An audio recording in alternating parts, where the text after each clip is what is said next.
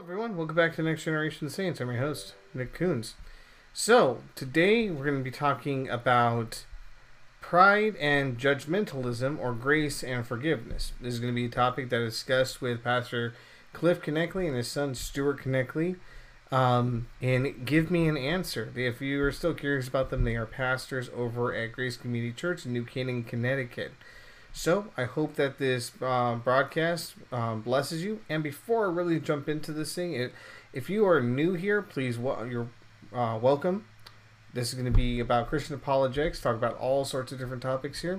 And if you can, it would be really helpful for this channel, go ahead and like and subscribe wherever you listen to podcasts. That would be super helpful for me. All right, without further ado, give me an answer. This is the most judgmental age we're living in so far, I think it's safe to say. You look at Twitter accounts, you look at any social media account, you look at political subgroups, you look at think tanks, it's pretty scary. Jonathan Haidt wrote a bestseller, The Righteous Mind, and he talks about how every single person is born self-righteous as well as judgmental. And he is an atheist writing this.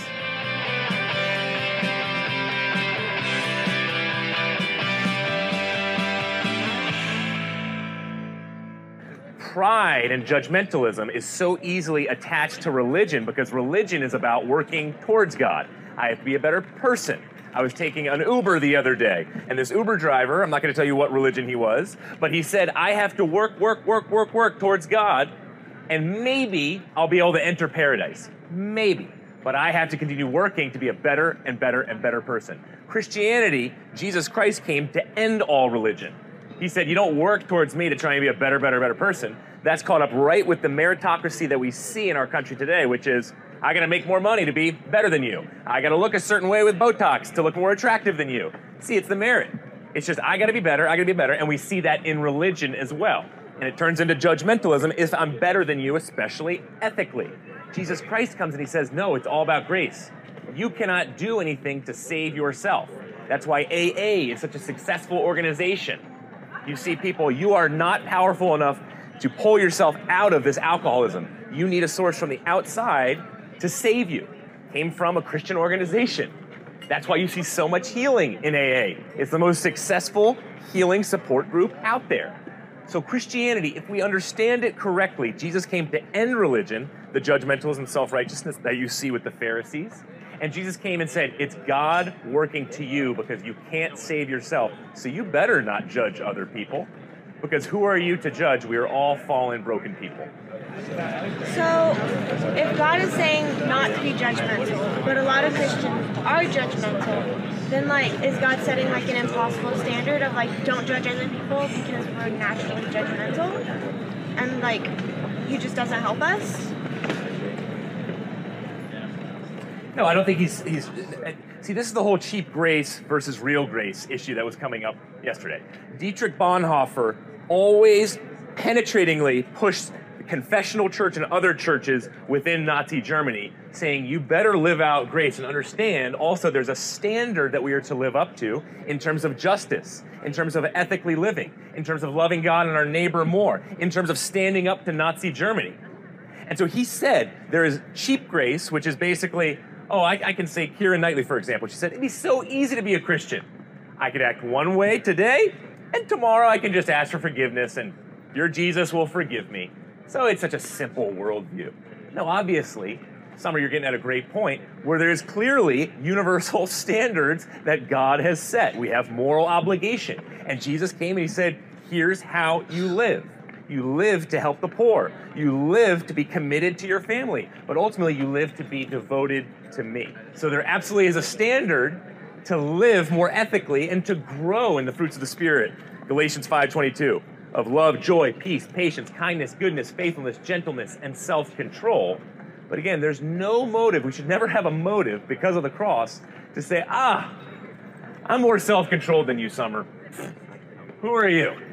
I'm more self-disciplined. I'm a more joyful person than you, so I'm better in my faith. That would be the exact opposite of what Jesus is calling us to in terms of how we live and what standard to live up to. I do have kind of another question that has to do a little bit with that. So you were talking about how God gives us conscience or whatever, so that we kind of have the innate sense of guilt whenever we do something wrong. Yep. So what about sociopaths and psychopaths that like never are born with that ability to feel like they did something wrong? Ed Welsh wrote the book My Brain Made Me Do It, and he is an incredible Christian thinker. But he goes on to say, if you have bipolar, if you're schizophrenic, if you have major depressive disorder, but especially something like bipolar, you have symptoms of extreme irritability and mood swings.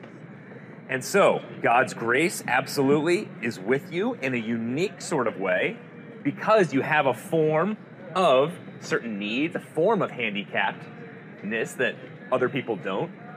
And so, God is saying, be careful. You have these symptoms. You were born broken. You have extra grace in many ways because you can't control how you act in certain ways. But ultimately, you still have a free will.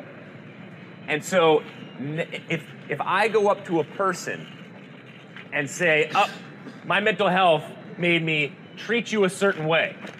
Mom, if you don't give me X, Y, and Z, I'm going to kill myself because of my mental health. Okay, that's obviously using your mental health as a certain crutch, as a scapegoat, in a very manipulative kind of way. I saw a father recently pass away because his daughter kept doing that to him. Kept saying, you know what, Dad, if you don't give me this, I'm going to kill myself. The dad eventually passed away, I believe to alcoholism, I'm not certain, because he kept coming to me and he said, I'm getting controlled. I don't know how to love my daughter, and she doesn't love me, and I don't know what to do with my life. He passed away, not her. So you see how you can use your mental health in a very abusive kind of way. And yet it's connected, obviously, to, yes, most people get mental health problems between the age of 18 and 24. Most are not born with mental health problems. But you can be born with a proclivity to it. But usually your cards switch later on. A lot of that has to do with stress. So again, yes, I believe God gives us extra grace when we have those types of needs and we're born that kind of way. And yet you still have that free will to ultimately choose whether to do good or evil.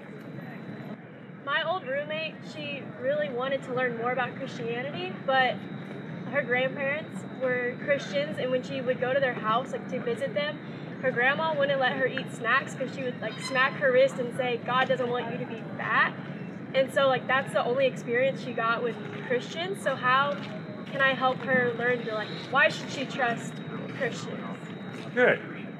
I was walking with my wife on the Appalachian Trail up in Vermont, and suddenly a guy was walking behind me. And we fell into conversation, and I asked him, what do you think about Islam? And this guy says to me, the only thing I need to know about Islam is 9/11. I said, you got to be kidding me. 9/11 is not an accurate representation of what Muhammad taught. If I'm going to get to know Islam, I've got to go to the source document, the Quran. I've got to read the Quran, and I got to figure out, what did Muhammad teach? How did he treat people? How did he die? And did anything happen after his death of consequence? For me to say, all I need to know about Islam is the terrorists flying jets into the World Trade Center in Manhattan, New York City, on 9/11. That is narrow-minded bigotry. That is so intellectually dishonest, it's scary. Well, what is equally scary is how many thinking people on this campus reject Christ because of the Crusades, the Inquisition, the witch trials, the hypocritical Christian that they met in church. That is so intellectually bigoted, it is scary. You better have the intellectual honesty and open-mindedness to go to the source document, the New Testament Gospels, and find out, how did Jesus treat people? Was he a phony or a fake or a hypocrite? Or did he teach an incredibly high ethical standard and then consistently display the moral power to live up to that standard? And then based on who Christ is, you better reject him as a phony if he is a phony, or you better put your faith in him because the evidence is he's the truth. Stuart, what do you think? I love your shirt, created by love to love. That's how I would respond to this grandma, her mother. Because she's turning towards rules, rules, rules. You better do this or you're going to hell. Now, that's religious fundamentalism, right? Originally, religious fundamentalism was supposed to push back against liberal theology, which basically stripped all the miraculous away and treated Jesus as not as historical savior and Lord, but just as a prophet. So originally religious fundamentalism was good, but then it got poisoned because it became just religiosity, which is all about you better follow God, you better do X, Y, and Z, or he's just going to throw you into hell. And unfortunately, so many people on this campus buy into that thinking. But we are created by love to love. Where did love come from? It came from the Christian faith, right? It came from, there's neither Jew nor Gentile, Greek nor Scythian, slave nor free, female nor male, but we are all created equally to live for something like human rights and to love self-sacrificially. There is no other worldview that says to live self-sacrificially, to actually give up your life for another person and to love that kind of way. See, atheism just sets up a culture of death because it's all just about you popped into existence out of nowhere, you're going nowhere. Strong may as well eat the weak from an evolutionary perspective. So why ultimately love? And people out here yesterday were saying, all right, fine, I kind of get that, but we are created to live for empathy in a way. I could sort of get on board with that. Sure, tribal groups can have sort of empathy with others so they can somehow live together. Sure. But if you look historically, created by love to love, it was the Christian worldview that showed what does it take for God to show you that he truly loves you? It's not the Buddhist way of just staring at your suffering, smiling, and saying your suffering is just an illusion. No, it's Jesus Christ dying on a cross for you, saying you have that much worth, that I love you that much to show you this love by sacrificing for you in order for you to live and have eternal life. So start there with that mom because she's not understanding love firstly, but to help somebody understand that you need to have a healthy diet in order to live longer, yes, Dick and I were talking about this earlier. Dick does 100 push-ups every morning. See, I do think that's part of worshiping God by doing push-ups because it's saying, God, you've created me and my body to make a difference on this earth for you. I want to live it to your glory rather than just popping Cheetos all day and dying at the age of 60. I've always felt, isn't God's love actually pretty conditional? No. Like on you behaving a certain way or particularly not behaving certain ways that some would view as not immoral, such as being gay, Right. but God may view as, Right. not worthy of salvation. Nobody is worthy of salvation. I am not worthy of salvation. That's what sets Jesus Christ apart from every other major world religion. Every major world religion says, get your act together and be worthy of salvation. And Jesus Christ says you're never going to be worthy of salvation because you've sinned. Now, grace is God's undeserved, unconditional love, offer of forgiveness for whatever it is that I've done wrong. Now, if I reject that offer of forgiveness because God created the universe and is the ultimate judge, he's going to hold me responsible for the wrong that I've done. That's why, if I reject Christ, I will be judged by God for the wrong that I've done, and I will go to hell and experience separation from God. But if I humble myself and acknowledge, yes, I have done wrong, have mercy on me, a sinner, he promises to forgive me. For God so loved the world that he gave his only Son, that whoever, not the good people, not the better people, not the morally superior people, whoever believes in him should not perish, but have eternal life. Does that make sense? Yes. What's the problem with it? I'm wondering specifically on the issue of sexuality. Yes. Because I think most people would not feel as though they have done wrong. But is that ignorance? Okay, I'm a heterosexual male and I have sinned in the area of sexuality. What is sin? Sin is redefining the purpose that God created me for. And specifically, you're raising the issue of sexuality. Well, I have redefined the purpose for which God gave me sexuality. I have lusted. And Christ says that's wrong. Why is that wrong? Because it's dehumanizing a woman who's created in the image of God. That is why I have to ask forgiveness for my sexual immorality, which happens to be heterosexual lust. But there are many different forms of sexual immorality. And if I've committed a sin, I need to be honest with myself, honest with God, and ask him for forgiveness for the wrong that I have done. Does that make any sense? Makes sense, yeah. What do you think about Christ? I don't have many thoughts about Christ. I am a member of another religion, which I'd probably rather not actually share. Okay. Because I feel like it invites judgment. But I think me and you would disagree on where the line is between immorality sexually. I think people have other sexualities and they do espouse and experience love in maybe the way God created them to do. It's Yes. just slightly different. Right. All right, first point. Whatever religion you are, I have no option as a follower of Christ but to respect you. Whatever religion you are, as a follower of Christ, I have no option but to love you.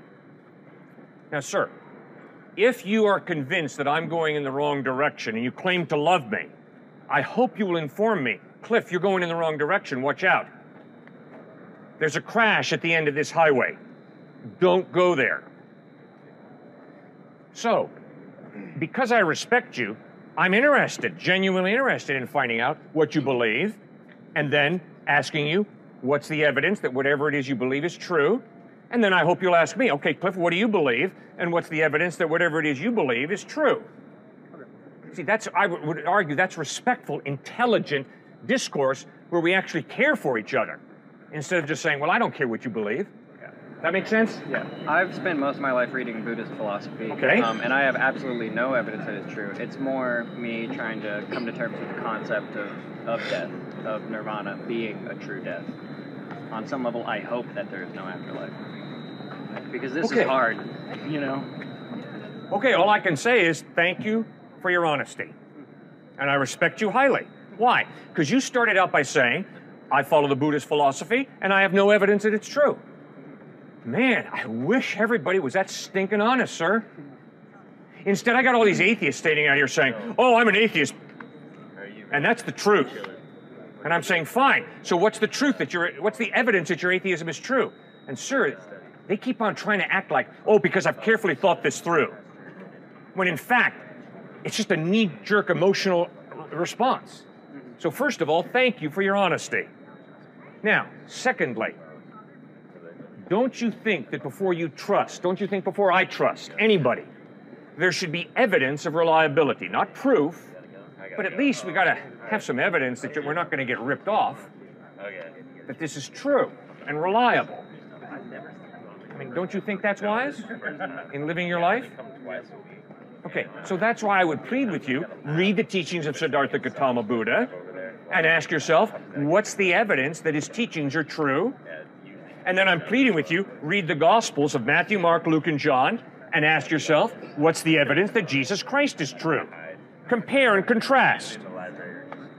You see, sir, I'm standing here saying, I've done a bit of studying of Siddhartha Gautama Buddha, and obviously I respect him for the way he struggled through the problem of suffering. I mean, anybody who claims to be a thinking, emotionally connected person who doesn't deal with suffering in this world, I think is out to lunch. There's too much suffering. So I respect Siddhartha Gautama Buddha for the way he really engaged the issue of suffering. But then there are other things he says that, I mean, how to deal with suffering. It's an illusion. What? Come on. Suffering's not an illusion. It's real. Oh, very real. Yeah. And it has a cause. Yeah. And they also believe there's a way out of it, you know, a way to more end it. Okay, how do you deal with suffering? How do you think it through also? Well, I think it's on you to not create it through lust, desire, or, you know, selfishness. Right. But theoretically, you know, if you follow the Eightfold Path, then you will move further up in the chain of reincarnation, and eventually you get to die. And that's a privilege. Okay. So right there I've got, you know, some questions. Why is death a privilege? Because life is hard. Because life is hard. Okay, now from my perspective, you're right. Life is hard. I agree with that. But life is also a blast. Oh, yeah. And I'm real glad that you and I are able to have this conversation right now. I'm real glad that one of us is not dead. I celebrate life. And I think that if you look at your experience, you too celebrate life. That's why I have such a hard time accepting Buddhism because I don't think that the goal is death. There's a lot of homies. Yeah. I mean, I think if you or I get hurt really badly, Oh, yeah. we're going to get the ambulance, right? We're going to get the best doctor we can to keep us alive, right? We affirm life. All right, Jesus Christ affirms life like nobody else. He says, God gave you life. I'm the God who gave you life. I love you. I have a purpose for your life now, but I also have eternal life. And that's why I love 1 Corinthians 15, where Paul writes, death is the last enemy. It's not good. It's not cool. It's the last enemy. Because life is good, in spite of the hardship that you and I experience. Is there any hardship in eternal life in heaven at all? Nope. Yeah. No hardship in heaven. Why? Because God is good. And because God is good, he guarantees there will be no hardship in heaven. Lots of hardship today in this life, no question about it. And I would think that because you are a sensitive, thoughtful guy, you would really take a hard look at Jesus because of the way he suffered. He didn't evade suffering, right? He got in with people who were suffering. He got down and dirty, and then he provides the ultimate solution for suffering, forgiveness and eternal life in heaven, where there will be no more suffering. And that's why when I go to a hospital and I sit beside the bed of a dying person, yes, I seek to hold that child's hand and comfort that child, but in Jesus Christ, I have a suffering God who provides the ultimate solution for suffering, forgiveness and eternal life in heaven. Does that make any sense? Yeah, definitely. Who defines sin and goodness and justice? And I would argue that if it's you who define it or I who define it, then it is relative. And if he defines it his way and you define it your way and I define it my way, it is relative. And I'm convinced from looking at the abuse of an innocent child that there are some objective morals. And I dare say you would agree with that. Yeah, definitely. Right? Okay, well, if there are objective moral standards, there's got to be some type of mind prior to the human mind that creates and defines those standards. That would be God, whoever God is. I can see that. You can see that. Okay, good. Now, Jesus Christ claimed to be revealing this God, this intelligent mind, this just creator, in a way that you and I, as personal beings, can connect with. Now, obviously, he's either full of it, an egomaniac, or else he's true. God revealing himself in finite form in the person of Jesus Christ. And that's why I think it's so important for you to read the Gospels for yourself and ask yourself, does the evidence point to Christ being a quack? If it does, reject him. Or does the evidence point to Christ being the truth? If it does, put your faith in him. Does that make any sense? Yeah, definitely. Well, it's a real honor talking with you, sir, and thank you so much for your honesty and vulnerability. I appreciate that a lot. How do we differentiate hardship and suffering from work? Because From what? from work. Work. Okay. In heaven, at least to my understanding, you'll still be living in a world where you work, Right. and you still have like a daily life to perform. Yes. And so I'm asking, where do we draw that line between suffering and work? Because in a sense, work is overcoming problems that lead to suffering, in a sense, right? In this world, yes. Part of that would be true, I would think, yeah. So work in this world mostly is problem solving, Okay. and often that's a stressful and hard process. So Uh-huh. how do we differentiate work from hardship in heaven? Very thoughtful question. Stuart, what do you think? Well, it's interesting. This is very new, at least that I've heard of. A lot of students out here in the last 2 days have talked about how can you have eternal bliss and perfect human flourishing in heaven if there is no suffering? Because so many students out here talk about you get happiness by growing in resiliency and character post-suffering. Now, I find that fascinating because there's a lot of truth to that in psychology and other studies. But my response is work will be fully redeemed. Let's be real. There's this beautiful story by J.R.R. Tolkien, who wrote Lord of the Rings. It's called Leaf by Niggle. It talks about how this guy keeps trying to get to this tree. The tree is really growing itself. And the tree is working hard, but can never fully get to the point of being a beautiful tree. And J.R. Tolkien is connected to heaven in the sense of this tree is striving, but ultimately it won't be able to reach its perfect point, its perfect even purpose for why it existed until heaven. So is there a level of striving and pain in work today? I hope that's true for just about anybody, because that's how you get ahead. But that will be fully redeemed, just like relationships in heaven. And that has been my response to everybody who's talking about, how do you not have suffering in heaven? You need it in order to grow in happiness. My response is how one author put it: heaven is going to be, in relation to work and our relationships, like a clogged pipe, finally unclogged. So we get pieces of heaven here on earth, but that pipe will be fully unclogged, and everything, our work and relationships, will be perfected. Does that kind of answer your question? Or Yeah. It's a good question. Thanks for asking it. Yes? Would you say that death is a privilege? As in, what I mean by that is, would you say, like death is a part of life, but would you say that for humans, it is a privilege to die? So from my worldview and perspective, death is the greatest enemy. It's the greatest enemy. I think if we're honest with ourselves, nobody wants to look at the dinner table tonight if they're with their family and really reflect on every single person at this dinner table is going to be painfully ripped away from this planet, from our ability to see each other and have relationships that we've experienced all life long. See, what we want to do is we want to deny death, not think about it in our culture. That's one way. Or we want to fully naturalize it. And so you have a book like Nothing to Fear that came out about death. Nothing to fear.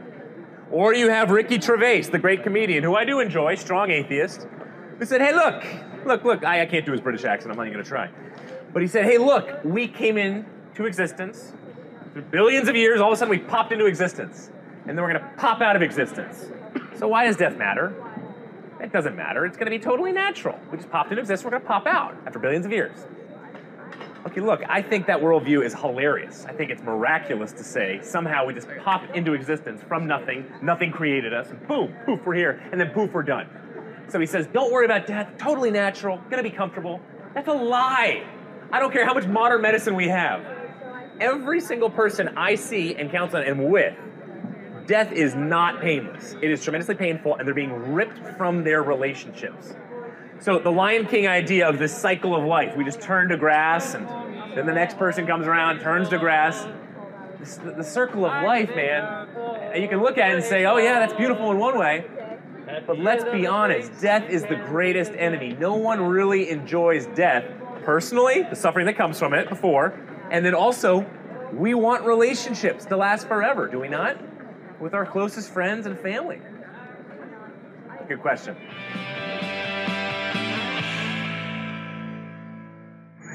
I'd like to invite you to Grace Community Church, located at 365 Lukeswood Road in New Canaan, Connecticut. Our services are at 9:30 a.m. and 5:30 p.m. on Sundays. Hope you can join us.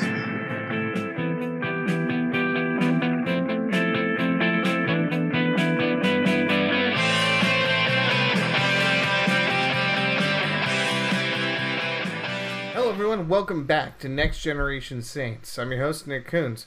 I hope you really enjoyed this episode of Give Me an Answer by Cliff and Stuart Connectley. Again, if you haven't already done so, go ahead and like and subscribe to this podcast so you get more great content heading your direction. So, until next time, we meet again. May God richly bless y'all, my dearly beloved.